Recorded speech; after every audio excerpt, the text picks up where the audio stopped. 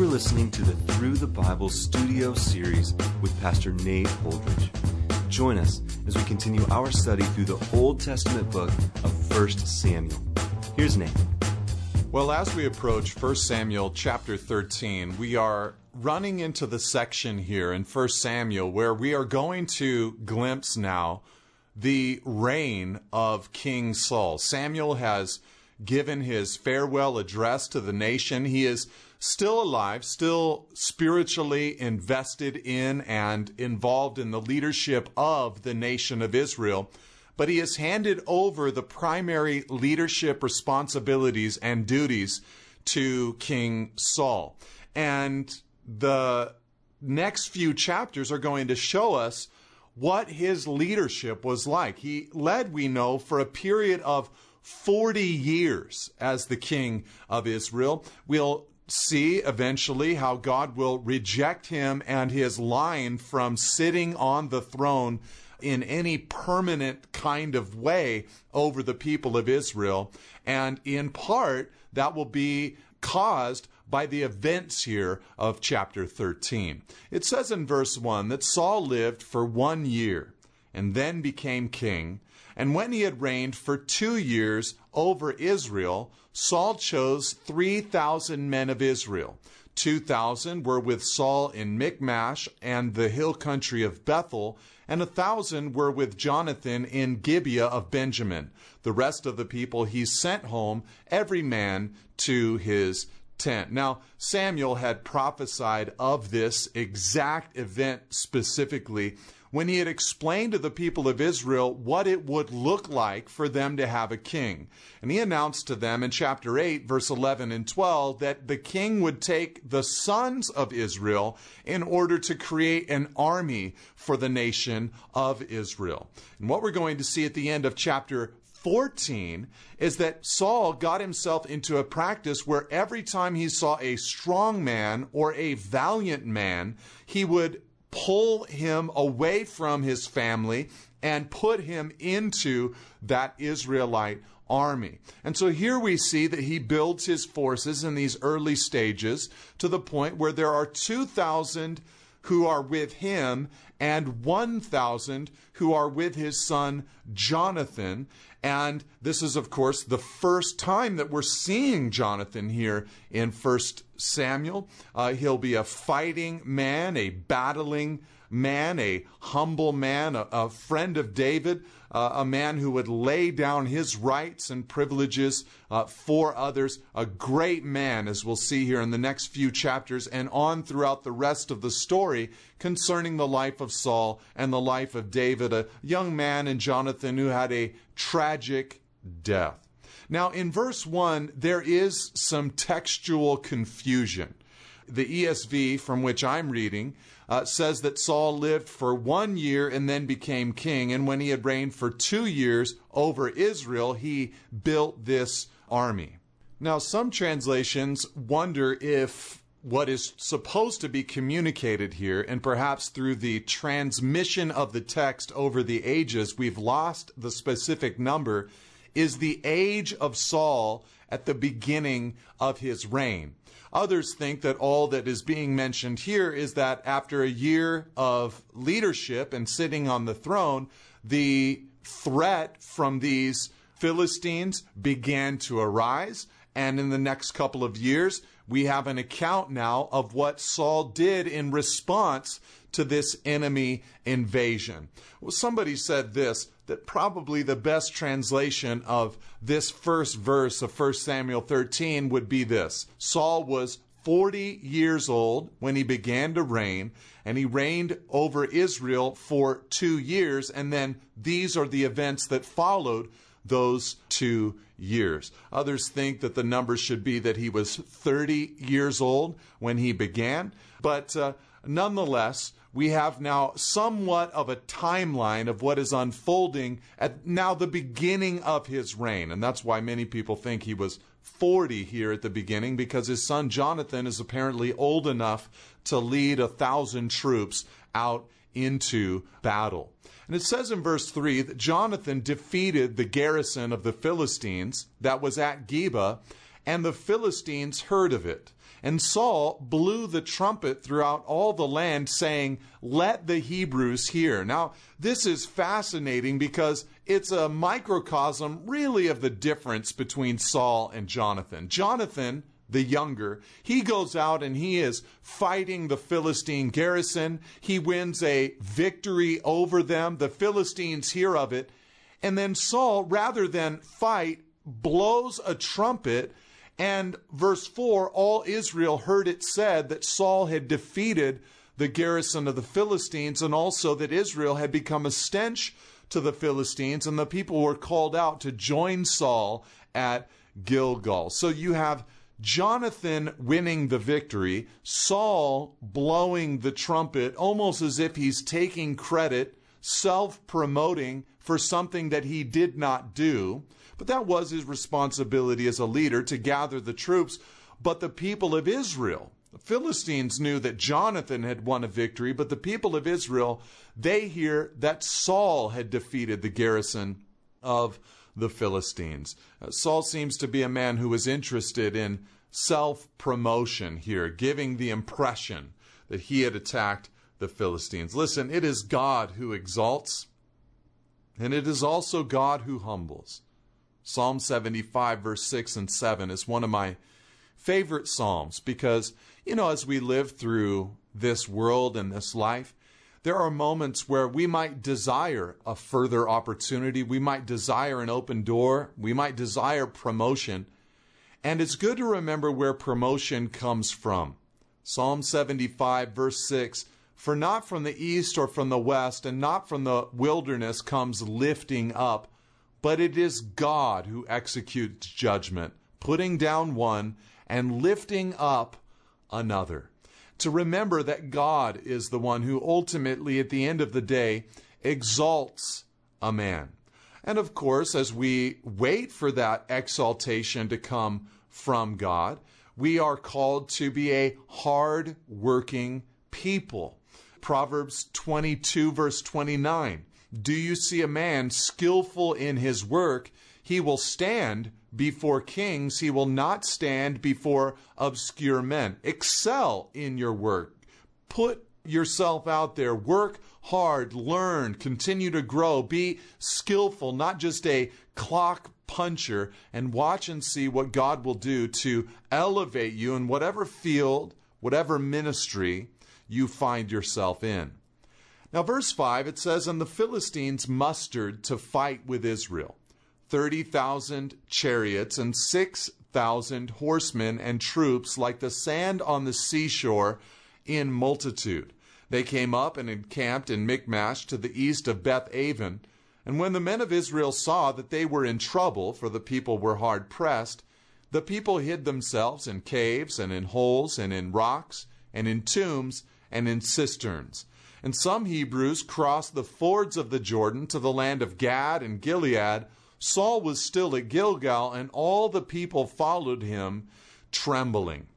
And so what we have here is a description, really, of the despair that began to overcome the collective heart of the people of Israel in the response of the Philistines. They saw this Philistine army. Verse 5 tells us 30,000 chariots and 6,000 horsemen, which is slightly problematic for a reading. It's very possible that the original text would have said 3,000 chariots and 6,000 horsemen, because then you've got 2 horsemen per chariot rather than 1 horseman for every 5 chariots kind of thing.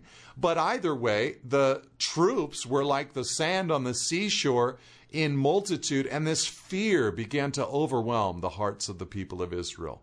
The men of Israel, in panic, they begin to hide in caves, holes, rocks, tombs, cisterns. And some of them even left Israelite territory to flee cross the Jordan into the Israelite territory of Gad and Gilead. And so some people stayed with Saul there in Gilgal, but they followed him trembling, it tells us there in verse 7. And so he waited 7 days. the time appointed by Samuel. But Samuel did not come to Gilgal, and the people were scattering from him. So Saul said, "Bring the burnt offering here to me, and the peace offerings," and he offered the burnt offering. Now, Samuel had previously given Saul directions. Now, we remember that Samuel had actually spoken to him. "You've got to wait for me. A time will come where we will meet at Gilgal. You wait for me to offer that sacrifice. That is my duty, my responsibility. You wait." But we also remember that even all the way at the very beginning of Saul's emergence on the pages of Scripture, when he was wandering around with his servant looking for the donkeys of his father, Kish, they asked, some women nearby, "Is this the town that the prophet lives in? And where will he be?" And they say to him, "Yeah, he's going to be over there, and he'll be having a feast at some time. But you've got to go, and everyone has to wait for him to come and offer that blessing. He has to be the one to initiate." And so even before Saul was called, there was this understanding. That's what you do. You wait for Samuel. You wait for the man of God. And Samuel had told Saul to wait those 7 days, this time appointed by Samuel. But something happened. The people began scattering from Saul. And there he was on the 7th day, and he could wait no longer. And so he said in verse 9, "Bring the burnt offering here to me, and the peace offerings," and he offered the burnt offering. That was not his responsibility or duty. And as soon as he had finished offering the burnt offering, behold, verse 10, Samuel came. And Saul went out to meet him and greet him. It's interesting. Samuel really, in one sense, was waiting until the last possible moment. It was the 7th day. And after Saul had taken matters into his own hands and offered that burnt offering, Samuel appears. And God seems to love to wait until the last minute in our lives. This seems to be his method so many times of establishing our faith. One classic example that stands out in my mind is the moment when he provided an alternative sacrifice on Mount Moriah for Abraham. Abraham called to go to the mountaintop and offer his son, his only son Isaac, whom he loved, as a sacrifice to the Lord. And God waited for them to climb the mountain. God waited for him to build an altar, to bind his son, to lift up his knife into the air before God spoke to him. He said, "Abraham, do not harm your son Isaac. Now I know that your heart is loyal towards me." But Abraham had faith. He had believed. He had said to Isaac, he had actually announced to him and said, God will himself provide the sacrifice. And the book of Hebrews lets us know what was going on inside the mind of Abraham. He had so come to the conclusion and belief that it would be through Isaac that the promises of God would be fulfilled, that his descendants would be as the stars in the sky and the sand on the seashore. And since Isaac had not yet become married and had children, Abraham actually believed, according to Hebrews chapter 11, that God would raise his son Isaac from the dead if he was forced to go through with that sacrifice. And of course, God would never require a man to offer a human sacrifice of his own son, but God himself sent his son in order to pay the price for you and for me. And the truth is that with God, there is no such thing as a last minute. God raised Jairus' daughter from the dead, and it seemed as if the last minute had already expired, had already passed. But with God, there's always overtime. And God is not teasing us, but he is testing us. We're to be still before the Lord and wait patiently for him. Psalm 37, verse 7. We're to wait for the Lord. and he will deliver us. Proverbs 20, verse 22. And so Samuel comes. And Samuel said, verse 11, "What have you done?" And Saul said, "When I saw that the people were scattering from me, and that you did not come within the days appointed, and that the Philistines had mustered at Michmash, I said, now the Philistines will come down against me at Gilgal, and I have not sought the favor of the Lord. So I forced myself and offered the burnt offering." Now Saul offers a well-rounded excuse. This drives Samuel, drives God crazy. Here this man, first of all, says, "Well, Samuel, it was the reality that the people were scattering from me. Their faith was waning. Not only that, but you did not come in the days appointed. It was the people's fault. It was your fault. And the Philistines had mustered at Michmash." So it was their fault, the people. It was your fault, Samuel, and the Philistines' fault for battling against us. "And I realized," he says, "that I was about ready to go out into battle without seeking the favor of the Lord." It's God's fault, in one sense, is what Saul is saying, because God, he's the kind of God that needs me to seek his favor before I go into battle, so I forced myself and offered this burnt offering. It's so fascinating, though, that Saul, in trying to offer an excuse, actually just simply revealed his own heart. He saw the people scattering, and fear began to overcome his heart. He panicked because of what he saw. He acted on what he saw. He acted on what he felt. And a man of faith does not operate in this kind of way. God is looking for people who will live by faith and not by sight, who will not panic based on what they see with their eyes, experience in their hearts, or feel with their emotions. God is looking for people who will trust in the power of the Lord, who will stick to his promises, his patterns, his ways, even when things look very bleak, very difficult, very tough. God is looking for people, Proverbs 3, verse 5, who lean not on their own understanding. God is looking for people, 2 Corinthians 4:18, who look at the things which are not seen.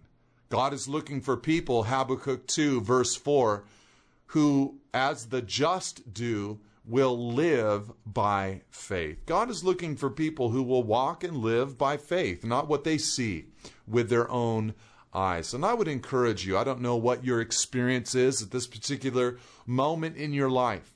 None of us knows what a day might bring forth. None of us knows when that next moment will come in our lives where we are called to exercise deep faith in the Lord. However, we understand and know that God is looking for us to respond in those moments where our flesh wants to panic or flee. God wants us to respond with simple faith and trust in him. And so Samuel announced to Saul in verse 13, Samuel said to Saul, "You have done foolishly. You have not kept the command of the Lord your God, with which he commanded you. For then the Lord would have established your kingdom forever, but now your kingdom shall not continue. The Lord has sought out a man after his own heart, and the Lord has commanded him to be prince over his people, because you have not kept what the Lord commanded you." Now, this is fascinating because Samuel actually elucidates quite clearly for us what it was that God was condemning Saul for. Later on, we get the next kings in Israel, David and Solomon. Both of them at different instances offered sacrificial burnt offerings and fellowship offerings to the Lord. David, as he purchased the ground with which they would worship God and build a temple, it basically stopped a plague that had broken out upon the people through his worship. And Solomon, when he dedicated the temple, they both made this kind of offering, and God in those places did not rebuke them or correct them or discipline them. Samuel tells us here twice what it was that Saul had done. He said in verse 13, "You have not kept the command of the Lord your God." Verse 14, "Because you have not kept what the Lord commanded you." In other words, Saul sinned because he disobeyed God's word through the prophet Samuel. And this is something that Saul would actually do again in chapter 15. God is looking for people who will obey the revealed word of God to their own hearts and lives. And we have, of course, the truth of Scripture. Sometimes people will ask me, how can I discern what God wants for my life? And just this last week, I was talking to a young man who, over the past month or so, has just been touched by the gospel, gave his life to the Lord, has just, with real sorrow of heart, set about the business of growing and improving and gaining traction inside of his life. And just last week we were talking and he said, how can I know what God wants for me, what he wants for my life? And of course, one of my first encouragements to him was, listen, you have so much in the revealed word of God. You just get into Scripture and you'll see so many things that God wants to focus on inside of your life. But then beyond that, there are moments where, whether it's through a strong impression, through fellowship with godly believers, through counsel that we receive, through a supernatural word from the Lord, or quite often the collection of all of these things combined, there are times where we will discover a unique thing that the Lord desires for us. Saul had this. Samuel had shared with him, do not offer the sacrifice yourself. Wait for me. That word to his heart was disobeyed. And God cannot have a leader who will not keep the command of the Lord. And Samuel announces to him two rather weighty things. He says, first of all, verse 14, your kingdom will not continue. And so God is so holy, he decided to discipline and judge Saul in this extreme kind of way. But secondly, God announces that he is going to find a man after his own heart. Now we know that this is the first mention of David. David really was a man after God's own heart. And really, when you follow the life of David, he did, as a man of passions, have failures inside of his life. Jesus would be the ultimate fulfillment of being a man after God's own heart, sinless and flawless in every way. But overall, David did have a heart like God's. He loved God. He wanted to please God. He saw his need for God. It's one of the great requirements of being a man after God's own heart, seeing your need for God, knowing that you are desperate for him and in great need of him. He was humble before God. Pride was really not a thing that crept into David's heart as much as it crept into Saul's. He was humble before the Lord. He was filled with the Spirit of God, led by the Spirit as he wrote songs and hymns and psalms to the Lord for the nation of Israel. And as he prophesied and as he led and as he battled, he was filled with the Spirit of God. He was a man who loved God's word. God is looking for men who love his word, and he walked in obedience to God. He was truly a man after God's own heart. And so Samuel, verse 15, after making this announcement, arose and went up from Gilgal, and the rest of the people went up after Saul to meet the army. They went up from Gilgal to Gibeah of Benjamin, and Saul numbered the people who were present with him about 600 men. So we've actually seen a decrease in his army due to all of this fear of the Philistines. He is severely outnumbered at this point.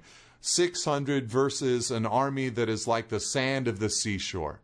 And Saul, verse 16, and Jonathan, his son, and the people who were present with them stayed in Geba of Benjamin. But the Philistines encamped in Michmash. And raiders came out of the camp of the Philistines in 3 companies. This is a common military strategy in those days. It provided them more options and greater mobility. And one company turned towards Ophrah to the land of Shual. Another company turned toward Beth Horon, and another company turned toward the border that looks down on the valley of Zeboim toward the wilderness. Now, in verse 19, we have a description of what times were like under that Philistine oppression. He says now, verse 19, there was no blacksmith to be found throughout all the land of Israel. For the Philistines said, lest the Hebrews make themselves swords or spears. But every one of the Israelites went down to the Philistines to sharpen his plowshare, his mattock, his axe, or his sickle, and the charge was 2/3 of a shekel for the plowshares and for the mattocks, and 1/3 of a shekel for sharpening the axes and for setting the goads. And so what we have here is a description of the dependence of the people of Israel upon the Philistines. They had to actually pay them to sharpen their tools that they would use for farming and clearing the land. And this was a strategic decision that the Philistines had made. They kept all the blacksmiths for themselves, lest the Hebrews make themselves swords or spears, was the statement that the Philistines had made. And I find that the chief goal of the enemy is always to keep the swords away from God's people.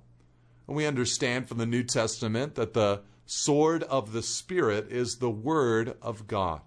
The enemy loves to keep the Word from us. He loves to twist the Word. He loves to cause us to doubt the Word. He loves to get us to fall in love with tools and books and seminars and steps. He'll let us have as much of that as we want, as long as the Word of God is not available to us. I've found that there is simple power in the reading publicly, the explanation of the Word of God. The more it sinks inside of our hearts, the greater and stronger we become, the more victory we experience. The sword of the Spirit is the Word of God. The weapon that we have, the one offensive weapon that we have, is the Word of God. We should know it. We should handle it. We should long for it, especially when we see that the enemy's desire is always to keep those weapons from our hands. So, verse 22, on the day of the battle, there was neither sword nor spear found in the hand of any of the people with Saul and Jonathan, but Saul and Jonathan, his son, had them. So sort of the perks of royalty, so to speak. And the garrison of the Philistines went out to the pass of Michmash. And so we have here in chapter 13 a description of the oppression that the Israelites were experiencing. And so we have to understand that there is an enemy out to oppress us and keep us from victory. Let's grab our swords. Let's fight in the power of God's strength, humbling ourselves, obeying the Lord, and watch Him work in and through our lives. God bless you, and amen. Thank you for listening. For additional resources and teachings, or to contact us, please visit us at nateholdridge.com.